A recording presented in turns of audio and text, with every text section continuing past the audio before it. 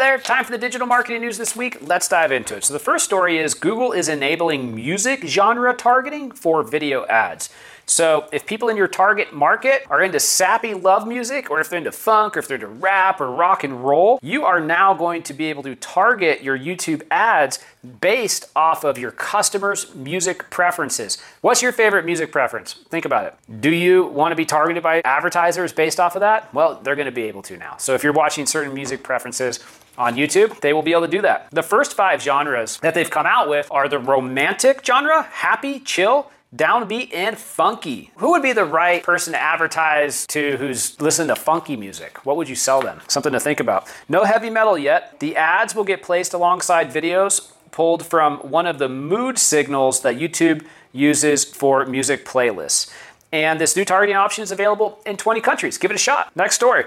Google rolls out seasonally themed video ad templates. So within Google Video Ads, you can now run ads with a seasonal theme. And you won't have to put much effort into creating that theme because they came out with these templates already, which is exciting. And those are Diwali, Hanukkah, Christmas, and Black Friday. Of course, you don't want to use Diwali right now because that one just passed. Next story. Google says no documented limit on website name length. You can have any limit you want for your website name, and they're saying that's okay. There's no documented limit for that. Next thing, Instagram is testing native post scheduling. So all those Instagram scheduling tools out there right now, probably shaking in their boots because they are going to be challenged by Instagram, who is recently launching a live test of native scheduling. The new feature will get added to the advanced option in the Post Composer. So you'll be able to schedule posts and reels. Next,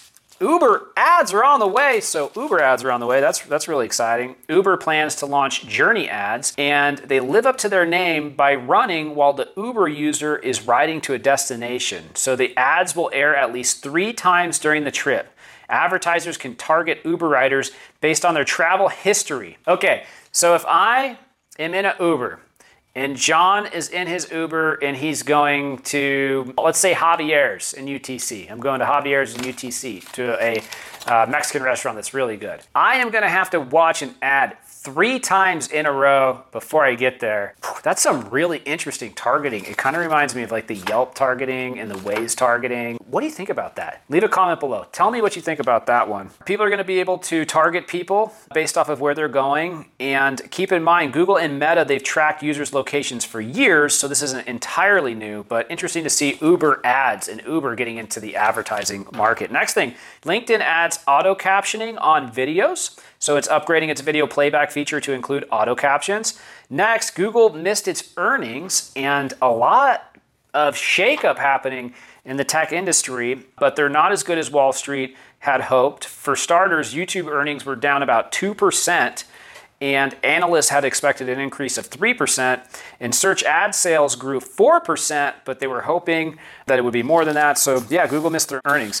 Next thing is Microsoft is also betting on earnings being lower.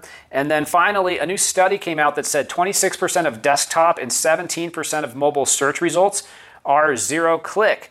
And we are seeing a lot of that zero-click where basically Google's pulling out information from your website and then serving it into the search results, but you still get some visibility there, right? And I will say, a lot of people, have been saying, hey, zero-click's gonna hurt SEO for a long time, but as I've always, been able to say, we get great results, grow traffic significantly through SEO. It continues to be one of the highest performing, if not the highest performing channel in digital marketing for many of our clients. That being said, nowadays, I like to get all the channels working together. And that's why I love our new software, because it shows you where you are versus your competitors for every single channel. One of the ones that I see that people undervalue the most, and I just don't understand why, because it's so easy and has such a high return, email marketing. If you look at benchmarking for email marketing and where you can be, if you've maxed out that program versus where you probably are, the people who have maxed out the email marketing program, tens of thousands, hundreds of thousands of visitors a month, they've really built it up. It's stable system, first party data.